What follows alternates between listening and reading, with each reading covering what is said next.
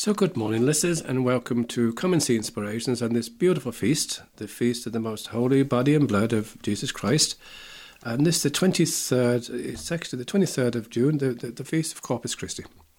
Thank you again for joining us. And of course, that was the beautiful hymn that we all pray and come to love at this time of the year. O Sacrament Most Holy, O Sacrament Divine, all praise and all thanksgiving be every moment thine. So again, as I said, thank you very much, Nick, for joining us, and you're most welcome. Especially those who are listening to us on Sacred Space at West Limerick 102 Local Radio, where we're broadcasting at 10 a.m. and 11 p.m. each Sunday. And of course, any podcasts, playbacks are available on comeandseeinspirations.buzzsprout.com or on our blog Sacred Space 102.blogspot.com. As again, a special welcome to those who are sick and lonely, those who'd love to get out of the house this morning, those who'd love to go to Mass. And later on at this introduction, we'll have a special prayer for those who can't receive Jesus at Mass this morning. But in the meantime, to welcome onto the programme this morning, two saints who are going to help me to produce the programme this morning. First of all, my dear lady wife Anne, good morning to you. How are you? Morning, John. Good morning, listeners. And also Lorraine Buckley. Good morning, John. Your lady wife is a saint, John. I'm one in the making. I tell you, both of you are good. There's a work in progress sign over me. You're good enough as far as I'm concerned, girls. Thank you very much indeed for putting up with me every week. And of course, just to remind people again, if you want to contact us at all, 087 6088 667 is our text number. That's 087 6088 667. Or you can email us, and that's on sacredspace102@gmail.com. Now, just before Lorraine shares some saints for the week again, just to remind listeners again, because this, of course, also is the week of the Sacred Heart, the month of the Sacred Heart, and the Sacred Heart Novena continues in Robertstown on the Shines Vines Parish. This evening continues on until next Friday at 8 p.m. nightly. There's on the 25th, which is Tuesday, there's a June blessing for the sixth ceremony, again as part of that 8 p.m. ceremony. Confessions nightly after each ceremony, and of course there's a beautiful time, and I think this is a beautiful addition to this particular novena. There's quiet time before Jesus in the Blessed Sacrament from 9 p.m. to 10 p.m. each night. So again, as part of the Sacred Heart Novena in Robertstown, County Limerick here, and that's in the Fines Shanagolden Parish. And one more Sacred Heart Novena continues on in the Institute of Christ the King, Sovereign Priest, Sacred Heart Church in the Crescents, Limerick. 12 noon and 7 p.m. Mass and devotions each day. 4 p.m. to 6 p.m. there's adoration of the Blessed Sacrament, and 5 p.m. Rosary. Next Friday, the 28th of June, there's a 7 p.m. Mass and benediction for the renewal of the consecration of Ireland to the Most Sacred Heart. So that's on next Friday, 7 p.m. That's at the Institute of Christ the King, Sovereign Priest, Sacred Heart Church in the Crescent in Limerick. Now, Lorraine, saints for the week, please. You might lead us into some of those beautiful people who went before us and showing us the way. Well, we have a big week this week for the saints, John. On Monday, the 24th of June, we have the birthday of St. John the Baptist, which is a solemnity. Ordinarily, the Church observes the day of a saint's death as his feast, because that day marks his entrance into heaven, but there are two notable exceptions to that, and that is the birthday of Blessed Mary, Holy Mary, Virgin, and of St. John the Baptist. All other persons, of course, were born with original sin, but Mary was already in the first moment of her existence. She was free from original sin. And of course, John was cleansed of original sin in the womb of his mother. So, on the 24th, we pray that St. John the Baptist, the great predecessor of Jesus, the one who went out and spoke of God and of Jesus to everybody, oftentimes in the wilderness, oftentimes with great austerity.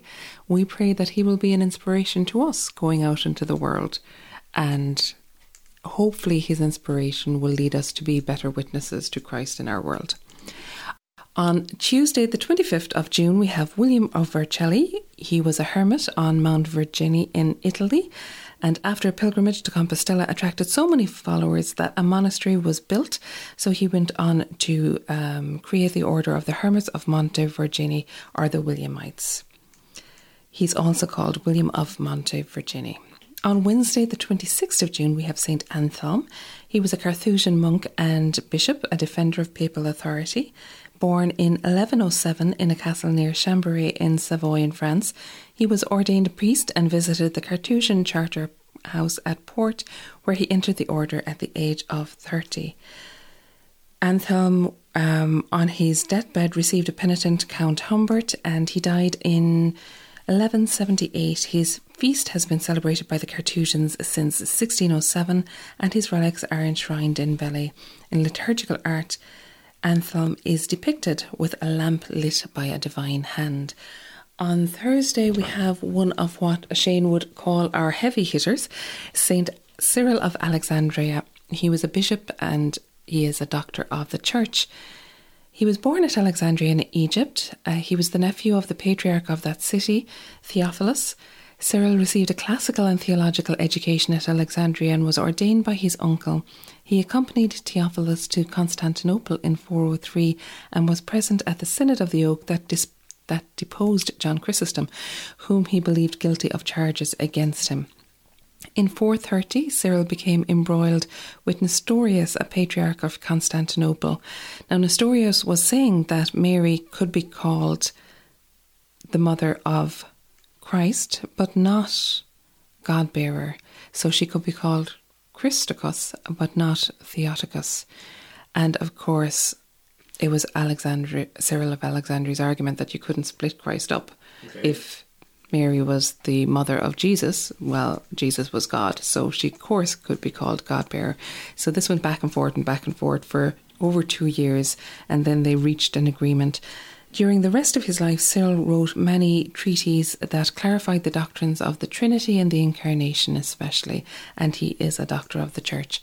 On Friday, as we were talking earlier, John, the 28th of June, we have the Most Sacred Heart of Jesus, which is a solemnity which we are preparing for. The Friday that follows the second Sunday in time after Pentecost is always the Feast of the Sacred Heart, which brings to mind all the attributes of his divine heart, most especially his love. Many Catholics prepare for the feast by a novena. From the earliest days of the Church, Christ's open side and the mystery of blood and water were meditated upon, and the Church was beheld as issuing from the side of Jesus, as Eve came forth from the side of Adam. Of course, the devotion came about really in Benedictine and Cistercian monasteries, especially in response to the devotion of St. Gertrude the Great, but specific devotions became popularised when St. Margaret Mary Alacoque, a visitation nun, had a personal revelation involving a series of visions of Christ as she prayed before the Blessed Sacrament. She wrote, "He disclosed to me the marvels of his love and the inexplicable secrets of his sacred heart."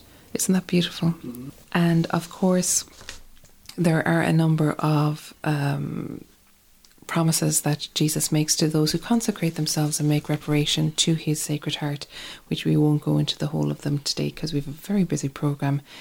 And normally on the Saturday after the Friday Feast of the Sacred Heart, we would have the memorial of the Immaculate Heart of Mary. But this year, because of the way the dates fall, on Saturday we celebrate St. Peter and St. Paul, the solemnity. Of course, the Church celebrates the feast day of St. Peter and St. Paul as early as the year 258 AD. Peter, of course, was Simon, a fisherman of Galilee, introduced to the Lord by his brother Andrew, a fisherman. Peter, I think, is a great symbol and a great sign of hope for those of us who kind of rush head first and kind of put our 2 feet in occasionally, but absolute great witness to Christ and, of course, the first Pope. St. Paul was the apostle to the Gentiles. His letters are included in the writings of the New Testament, and through them we learn much about his life and the life of the early church. Paul was imprisoned and taken to Rome, where he was beheaded in the year 67. So in a sermon in the year 395, St. Augustine of Hippo said of St. Peter and St. Paul, "Both apostles share the same feast day, for these two were one, and even though they suffered on different days, they were as one. Peter went first and Paul followed, and so we celebrate this day made holy for us by the apostles' blood. Let us embrace what they believed, their life, their labours, their sufferings, their preaching, and their confession of faith." Lorraine, thank you so much for that. So now, just before Anne prays this prayer for those people who can't receive Jesus this morning at Mass, I just want to remind listeners again that next week's programme will be centred around the Sacred Heart of Jesus, the Feast of the Sacred Heart of Jesus. So we haven't forgotten the Sacred Heart Feast, the most important. So Anne, at this point of the programme, I pray this prayer for those who can't receive Jesus at Mass this morning. Thanks, Anne. Okay. My Jesus, I desire to receive you into my soul. Since I now cannot receive you sacramentally, come spiritually into my soul. I embrace you as already there. I unite myself wholly to you. Never permit me to be separated from you. Amen. Amen. Thanks for that, Anne. Now, Lorraine, you got a nice little piece of music to finish up this first part this morning, please? Exactly, John. This piece of music is Ave Verum Corpus by King's College, Cambridge.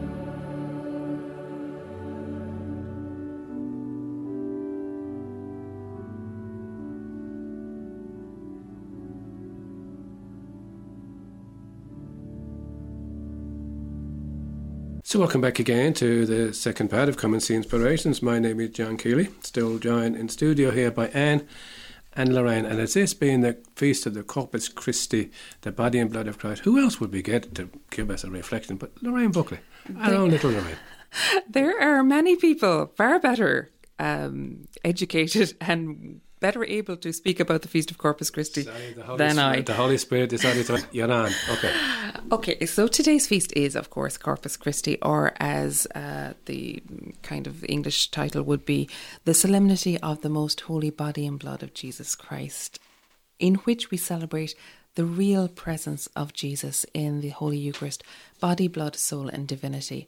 And we'll come back to that in a little while. But let's look at the history of the feast. It's traditionally celebrated, of course, on the Thursday following the Solemnity of the Holy Trinity. And of course, for us in Ireland, that has been transferred to the Sunday, so we celebrate it today instead of last Thursday.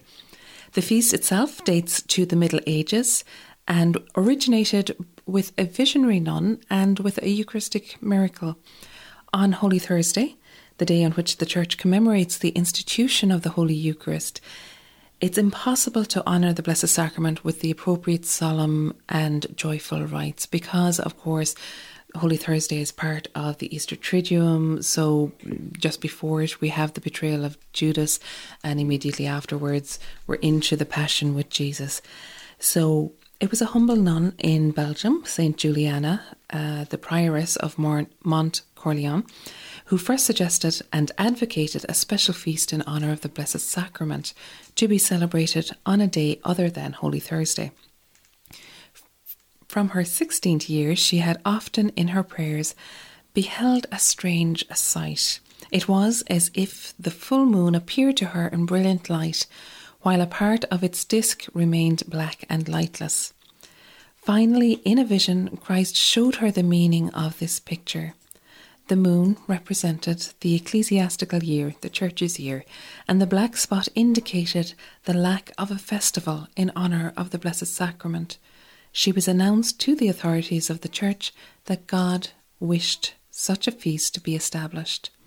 In 1230, Juliana communicated her secret to a small group of learned theologians. As her message became publicly known, she had to suffer scorn and ridicule for some years, as many of our visionaries have had to do over the years. But the bishop of her diocese and some of his canons eventually lent a willing ear to her appeals.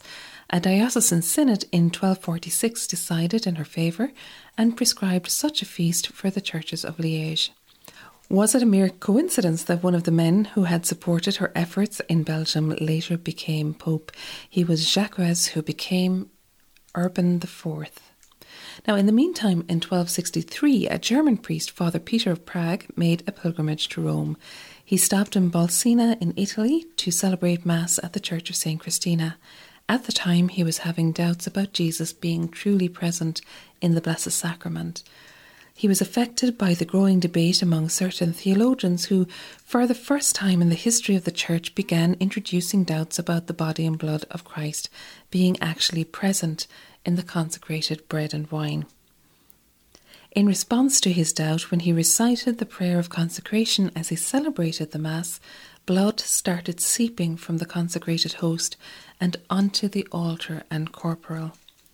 Father Peter reported this miracle to Pope Urban IV, who at the time was nearby in Orvieto, and the Pope sent delegates to investigate and ordered that the host and the blood-stained corporal be brought to Orvieto. The relics were then placed in the Cathedral of Orvieto, where they still remain today. So this Eucharistic miracle confirmed the visions given to Saint Juliana of Mont-Corleone in Belgium. Juliana was a nun and a mystic who had a series of visions, as I said, about that moon with the dark spot, in which Jesus asked her to establish, or asked the church rather, to establish a liturgical feast for the Holy Eucharist. On the 8th of September 1264, 6 years after Juliana's death, Pope Urban IV established for the whole church a festival in honour of the Holy Eucharist, which the saintly nun had proclaimed to be willed by God. It was to be celebrated with great solemnity on the Thursday after Pentecost week, and indulgences were granted to all who would receive Holy Communion or attend special devotions, hearing that Mass or attending that Mass, as we would say. Urban IV commissioned the great Dominican scholar St. Thomas Aquinas to compose the texts of that Mass and Divine Office for the new feast. Those texts are still in use today, and I would highly recommend you to take out your missal today and to read through all the prayers of the Mass. They are stunning. They are absolutely beautiful, John. Just to sit with them and to pray with them. A lot of them we would know by heart anyway, but just to take them out and reflect on them during the day would be wonderful. Because sometimes at Mass, it's part of the ritual. It's part of, we're so used to it. Exactly. We're kind of used to that, as you say, that ritual of Mass, that sometimes, even though our heart might be there, we're not really meditating on the words and what's going on. So it's lovely if we have a little bit of time today just to take out the readings for the Mass and reflect on those again. Of course, Corpus Christi is a time where many churches celebrate Corpus Christi processions, and usually the children who have received First Holy Communion come and they profess their faith in the real presence of Jesus by either accompanying the Blessed Sacrament or by spreading petals in front of the Blessed Sacrament. It is one time when our Lord in the Blessed Sacrament is exposed not just to the faithful Catholics in a Catholic church, but to all the world. We bring Christ physically into our towns and into our communities and ask him to bless everyone. And this is a time when Catholics can show their love for Christ in the real presence by honouring him in a very public way. And of course we do so in a very reverential way too. There is no point in having a Corpus Christi procession if we don't do it reverently and beautifully. And it always strikes me how wonderfully, for example, Newcastle West, which I would know quite well, how all the little houses on the street would put up their images of the Sacred Heart or images of statues, or have fresh flowers out, or would have candles. It's really very, very beautiful sign of the love we have for Jesus in the Blessed Sacrament. Of course, what do we mean when we're talking about the real presence of Jesus in the Blessed Sacrament or in Holy Communion? It's based on the words of Jesus himself when he instituted the Eucharist. So we're going back again to Holy Thursday. Jesus took the bread and said, "This is my body." He didn't say, "This is a representation of my body. This is a symbol of my body. This is my body." And of course, the priest, when he prays that part of the Mass, he is praying it in persona Christi. In other words, it is Christ himself who is praying those words again, "This is my body." And he declared that the bread is actually his body, and that he is really present. And of course, he said with the chalice of wine, "This is my blood." So we accept that as a matter of faith. Like, you can have all the science in the world, and apart from Eucharistic miracles, where there have been a number of Eucharistic miracles where they've been able to scientifically look at the host that is bleeding and figure out that it is human blood, and that it does resonate with what we would know of Jesus at the time. But apart from that, there is no scientific evidence. There is no definite or factual proof of the body and blood of Jesus in the Eucharist. So we see with the eyes of faith. We believe Jesus because he is God. He cannot lie. He said himself he is the way, the truth and the life. St. Cyril of Alexandria, whom we spoke about earlier, said, "Do not doubt whether this is true, but rather receive the words of the Saviour in faith, for since he is truth, he cannot lie." The words of Jesus are clear and unambiguous. Chapter 6 of John's Gospel as well speaks very clearly about the real presence of Jesus in the Blessed Sacrament. So again, we might have our faith maybe eroded a little bit, or maybe we have come just a tiny bit kind of used to the fact that we receive Holy Communion, and perhaps we don't reflect on it as much as we should, that when we receive Holy Communion, it is truly the body and blood of Jesus Christ whom we receive. It is Jesus himself whom we receive. And there are many beautiful Catholic hymns that remind us of this, and occasionally we would have them in and around Feast of Corpus Christi, or during your Eucharistic adoration where we have benediction. One of those hymns is the Tantum Ergo, and we know it very well. As good Catholics, we sing it very well, but do we know what the words mean in English? I'm going to read out a translation of them here. It's not an exact kind of literal translation, it's more of a poetic translation, but it still speaks the truth. Down in adoration falling, lo, the sacred host we hail. Lo, o'er ancient forms departing, newer rites of grace prevail. Okay, the ancient forms depart, the old covenant, of the covenants all throughout the Old Testament, which was preparing us for the coming of Jesus Christ. Newer rites of grace prevail, the newer rites, the sacraments, through which we receive grace, baptism, confirmation, Eucharist, all the sacraments. Faith for all defects supplying, where the feeble senses fail. Well, the feeble senses fail because we see bread and wine. That's all we can see. When we smell it, when we taste it, it tastes like bread, it tastes like wine. So our senses fail us in that sense. Faith supplies for that. To the everlasting Father and the Son who reigns on high, with the Holy Spirit proceeding forth from each eternally, be salvation, honour, blessing, might and endless majesty. So again, when we receive Jesus, we receive the fullness of the Holy Trinity, because you cannot separate them out. we're receiving God into our souls. It's incredible. And just so we can reflect on that, we're going to listen now to a rendition of the Tantum Ergo. Tantum ergo sacramentum veneremur cernui et antiquum documentum novo cedere tui prestet vide supplementum sensum defectui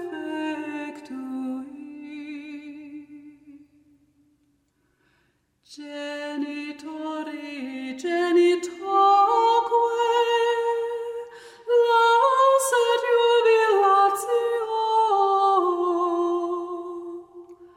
salus bonor virtus quoque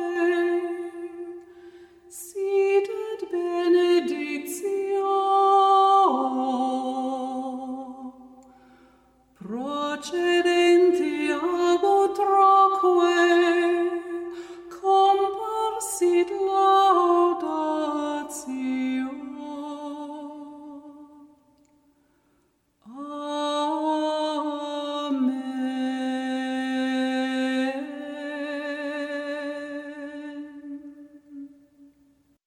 So that was the beautiful Tantum Ergo Sacramentum, which we use during benediction. And of course, we played a piece of music at the start of the programme, John, the Ave Verum Corpus, while we were reflecting there at the start of our programme, which we think was attributed to Pope Innocent VI. And again, I'm just going to reflect on the words of that, because again, it is a beautiful hymn that we often use during benediction. Hail, true body, born of the Virgin Mary, having truly suffered, sacrificed on the cross for mankind, from whose pierced side water and blood flowed, be for us a foretaste of the heavenly banquet in the trial of death. O sweet Jesus, O holy Jesus, O Jesus, Son of Mary, have mercy on me. Amen. And again, you can see there, John, the great theology that is within those Eucharistic hymns. Hail, true body, born of Mary. We're hailing Jesus, who suffered, sacrificed on the cross for us, and from whose side water and blood flowed out. Water, a symbol of baptism, blood, a symbol of the Eucharist. So truly the sacraments were born from the side of Christ. Another beautiful hymn, which we often use for Eucharistic adoration, is one composed by St. Thomas Aquinas, again, specifically for the feast of Corpus Christi, and it's Adoro te Devote. It's one of the 5 Eucharistic hymns that Thomas wrote for that solemnity. And again, I just want to reflect on the words of that. So I'm going to read some of the words now, and then we'll play out that hymn in full. Again, beautiful, beautiful theology. Godhead here in hiding, whom I do adore, masked by these bare shadows, shape and nothing more. See, Lord, at thy service, low lies here a heart, lost, all lost in wonder at the God thou art. And that wonder and awe in God's presence, that's what we should try and evoke within ourselves when we're coming up to receive Jesus in Holy Communion, or when we kneel before him, whether he's exposed in the Blessed Sacrament, in other words, when we can see him, or we should also approach the tabernacle with such reverence. Oftentimes you see people either talking in church or kind of passing in front of the tabernacle, and we seem to forget sometimes that this is truly God present among us. This is Emmanuel, God with us in the Blessed Sacrament. Just one of the thoughts that just came to my mind there as you were just telling us that was part of our preparation as we enter the church. It's just to help us to have that grace, to be able to recognise this is God's house, and not just God's, but Jesus is here. He's there in the Most Blessed Sacrament in the tabernacle. Mm-hmm. What a wonderful resource we have. But just to appreciate it, that's Jesus. Jesus Absolutely, is. absolutely. And it's for those of us who come to church often, it's good to remind ourselves of that, because sometimes we can become a bit blasé, we can become a little bit used to it, and it's important to remind ourselves that the church is not a theatre, the church is not a community hall, the church is a building dedicated, consecrated to God, because God dwells there in the Blessed Sacrament. Again, the second verse of that beautiful Godhead here in hiding, or the Adoro Te Devote, seeing, touching, tasting are in thee deceived. In other words, again, Holy Communion looks like, tastes like, feels like bread, but it is Jesus we're receiving. How says trusty hearing, that shall be believed. What God's Son has told me, take for truth I do. Truth himself speaks truly, or there's nothing true. Again, Jesus is the way, the truth, and the life. He cannot lie. And if we believe that Jesus is God, then we will accept the things that he teaches us. On the cross thy Godhead made no sign to men. Here thy very manhood steals from human ken. Both are my confession, a confession there meaning a profession of faith. Both are my belief, and I pray the prayer of the dying thief. Of course, Jesus, remember me when you come into your kingdom. I am not like Thomas, wounds I cannot see, but can plainly call thee Lord and God as he. I think that's beautiful in Ireland, because we have the permission to use that beautiful mystery of faith, my Lord and my God. And what a beautiful prayer to pray before the Blessed Sacrament. One of the beautiful prayers that our parents taught us as we were children. Absolutely. My Lord and my God. And then maybe we're struggling a little bit in our faith. These lines perhaps are for us. Let me to a deeper faith daily nearer move, daily make me harder hope and dearer love. O thou our reminder of Christ crucified, living bread, the life of us for whom he died. Lend this life to me then, feed and feast my mind, there be thou the sweetness man was meant to find. And of course the Eucharist does nourish us, it nourishes our faith. We come to Mass to be nourished at two tables, at the table of the Word and at the table of the body and blood of Jesus Christ. So we come to be nourished, to have our minds and hearts opened and enlightened by the Holy Spirit in order to receive Jesus. Bring the tender tale true of the pelican, bathe me, Jesu Lord, in what thy bosom ran, blood whereof a single drop has power to win all the world's forgiveness of its world of sin. One single drop of Jesus' blood would have been sufficient to save us, and yet he chose to die for us, to give his very life for us. It's incredible, again, just to reflect on that, the kind of the fittingness of how Jesus became man and chose to save us in and through our humanity. Jesu, whom I look at shrouded here below, I beseech thee send me what I thirst for so, some day to gaze on thee face to face in light, and be blessed for ever with thy glory's sight. Amen. Of course, the Eucharist is the foretaste of heaven. It is bread for the journey. It is to nourish within us that desire for heaven, because God created us out of love and for love to be with him forever in heaven. So we're going to give you an opportunity to reflect maybe on one or two of those points by playing Godhead here in hiding from the Basilica of the Blessed Trinity.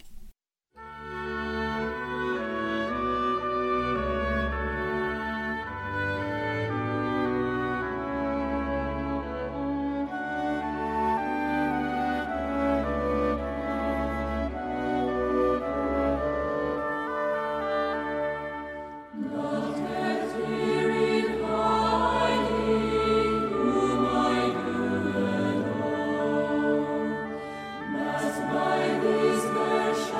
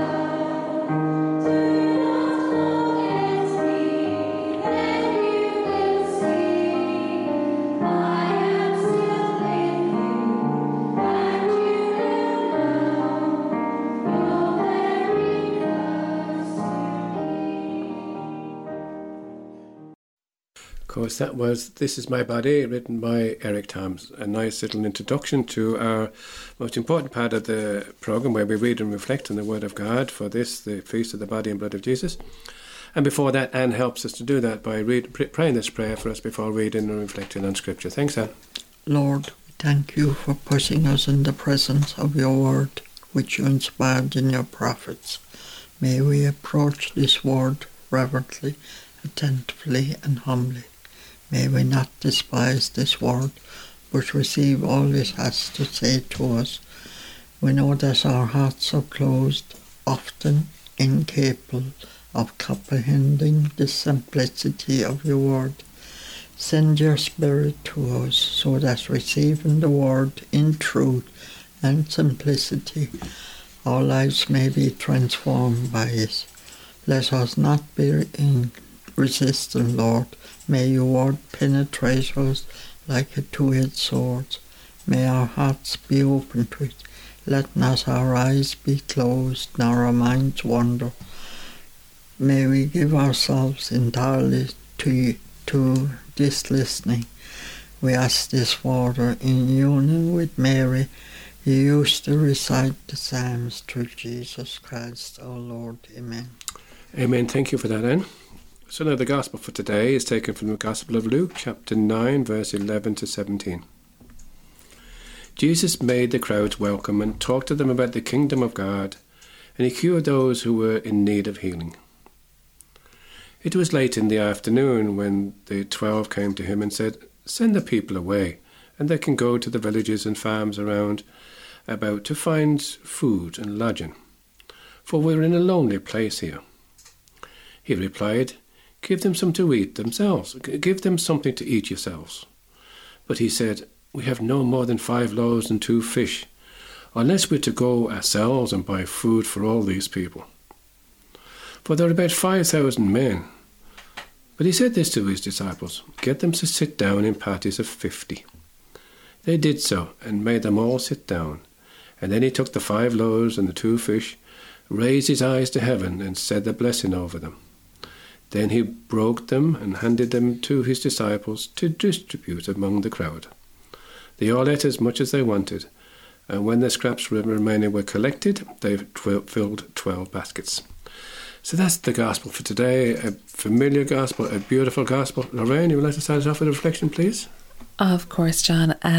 Today, as we've been reflecting on throughout our programme, is the Feast of Corpus Christi. So we have the beautiful reflection of the feeding of the multitude. But before we go on to that, let's have a quick look at the first reading. The first reading is from Genesis 14, 18 to 20, and there we learn about Melchizedek, the king of Salem, who brought bread and wine, which again was a sign of the Eucharist, pointing forward towards the Eucharist. And then in our second reading, we have the account of the institution of the Eucharist from the first letter of the Corinthians. "This is what I received from you, and in turn passed on to you, that on the same night that he was betrayed, the Lord Jesus took some bread, thanked God for it, and broke it, and he said, 'This is my body, which is for you. Do this as a memorial of me.'" And of course, the author, St. Paul, goes on to describe, "This is my blood." So it is in that context that we're reading today's Gospel from Luke. Just to give a little bit of background for Luke's Gospel, Jesus had been sending his 72 out on mission, people who would go and preach repentance. And then they've come back to him in chapter 9, and Jesus and the disciples go apart in a lonely place. They return from the mission to which they were sent, and they come to a place near Bethsaida, north of the Lake of Galilee. Mark's Gospel adds that Jesus had invited them to rest for a little while. So I think you're going to come back to that later, John, in your reflection. Then we find that the crowd seeks Jesus and Jesus welcomes them. So you can imagine, firstly, the excitement of the people. We think of them as a multitude or as a crowd, but each of those hearts had been touched in some way by the grace of God in order to go into that quiet place, that lonely place, to seek him out. And what happened when they sought him? Jesus welcomed them. And again, we might touch on that in a little while. So then the next part is, the disciples who are probably wrecked tired have a very human response to all this. Kind of like, Jesus, will you stop talking to them and send them home? Sure, they're starving, we're all wrecked. And they point out the hunger of the crowd.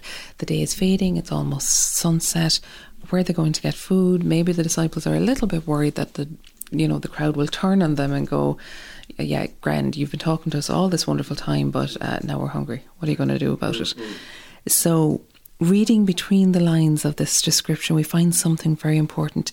People forget to eat in order to stay with Jesus. People themselves, they haven't been, we think, grumbling about, jeepers, there's no kebab shop nearby, what are we going to do for lunch, or how are we going to feed ourselves? It's when you're being nourished by Jesus himself, who is the bread of life, all our other considerations kind of fall out of our mind a little bit. Jesus must have known how to attract people, even to the point that they forget everything to follow him into the desert. And of course, we have Jesus's kind of slightly enigmatic response. You give them something to eat. Now it's back in the lads' kind of, the ball is back with the lads again, and they're kind of, how? The disciples are frightened because literally all they have are 2 fish and 5 loaves. And they must be thinking between themselves, like, this isn't enough to feed Jesus. Never mind everybody else. How are we going to manage this? What are we going to do? So they can only think of a traditional solution. Somebody has to go and buy bread for the people. Somebody has to get the money, buy the bread, distribute it among the crowd. But that's not possible in a desert. So they can't see any other possibility. So if Jesus insists on not sending the crowd away, and there is no solution to the hunger of the crowd, what are they going to do? And then, of course, we come to Jesus' own initiative on how to feed the 5,000. Like 5,000, John. That's a lot of people. I heard somewhere with 5,000 men, the average family could be 4, so that could be 20,000. I wasn't going to bring that point. Only joking. Yes, exactly. So it would have, there could be 20,000. More than likely, it was a lot more than 5,000 because they only counted the guys. And it's at this point that Luke begins to use the Bible to throw light on the facts of Jesus' life. He recalls Moses. It was Moses who first gave the hungry crowd something to eat in the desert after leaving Egypt. Well, really it was God through Moses. Luke also recalls the prophet Elisha. It was he, in fact, who in the Old Testament had made a few loaves more than sufficient to feed a multitude.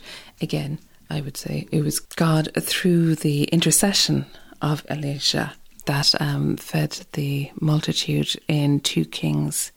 So then we have this sense that Jesus is the new Moses. Jesus is the one that we have been waiting on. And of course, it points us to the Eucharist. The people are invited to sit on the ground. Jesus multiplies the loaves and asks the disciples to distribute them. It's important to notice the way that Luke describes the action, because the action itself are the very actions that we use in the Mass. Jesus took the food, he raises his eyes to heaven, says the blessing over them, he breaks them and hands them to his disciples. So in the same way, the priest takes the bread, raises his eyes to heaven, blesses the bread, breaks it, and distributes Holy Communion to us. These words will be used and are still used in the celebration of the Eucharist. So Luke suggests that the Eucharist must lead to the multiplication of loaves, that is, to sharing. So we have this obligation, we're told it at the end of every Mass, go, the Mass is ended. Go glorify the Lord with your lives. Go and share what you have received in this Eucharist with every person that you meet. And of course, the great sign that we receive in that Gospel, all will eat, all will be satisfied, and there will be full baskets left over. And I wonder where that's going to happen. Ultimately, of course, it's heaven, where everyone will be fed and everyone will be satisfied, and there will be much, much more left over, because grace will unfold upon grace, glory will unfold upon glory. We've, as St. Paul says, like, no eye has seen, no ear has heard what God has prepared for us. So some people might say, well, was there a miracle, or was it just sharing? Well, there was obviously a miracle, but that miracle is expanded. It's borne out in all of our lives by how we share our lives with others. We are called to be that bread broken for the world. John, you had a thought. Just a thought that I picked up from Lectio Divina. Father Frank Dewick at Newcastle West, 8:15 to 9:15 every Monday. Father Frank just stressed the point a little bit about the crowd coming to Jesus right at the start of the gospel there, the crowds. And always throughout the gospels we hear of the crowds following Jesus up and down mountains and in deserts and all sorts of places. And one would say, well, why would they bother to go to all that trouble of following this man? But they were hungry. They were hungry for the word of God. They were hungry for what he said. They knew he was authentic. And yeah, okay, some people say, well, yeah, they only really went because of the miracles and so on, and they cured people. But no, they kept on coming through all sorts of challenges to hear the word of God. From every walk of life they came. And what it reminded me of, Lorraine, was this week, the novena in the Redemptorists there that was just finished off this week in Limerick. Crowds of people coming from 7 o'clock in the morning till 10:30 at night. All sorts of shapes and sizes of people, and from all backgrounds and so on and so forth. One people who might have been at Mass every Monday morning or every Tuesday morning, but they came, and they come in their droves. And why do they come? Because there's something there. They know it's the word of God being proclaimed, challenging them sometimes and sometimes encouraging them, which is what the bread of life, which is the word of God as well, always does bring. So maybe this week we can reflect, maybe, on where we are in our life in terms of, do we give sufficient time to follow Jesus, follow his teachings at Mass when they're read through the Word of God? And no matter where we are in our life, maybe Jesus wants to feed us with his Word every day, every week. So maybe we can start off this week by offering that little bit more time to listen to what Jesus has to say to us. So again, thank you very much indeed, ladies, for coming to join me this morning. The Feast of Corpus Christi, a beautiful feast day for all of us to be able to enjoy and to feed on what the Lord has given us. With that in mind, thanks, Anne. And thanks again, Lorraine. You're very welcome. Piece of music you've got to finish off with, please. Our final piece of music is a very appropriate piece again. It's I Am the Bread of Life. It's an up-tempo beat, and it's from Notre Dame Folk Choir. So it's next week where we will be reflecting on the Sacred Heart of Jesus. So from Lorraine, Anne and myself, God bless you all now. Bye-bye.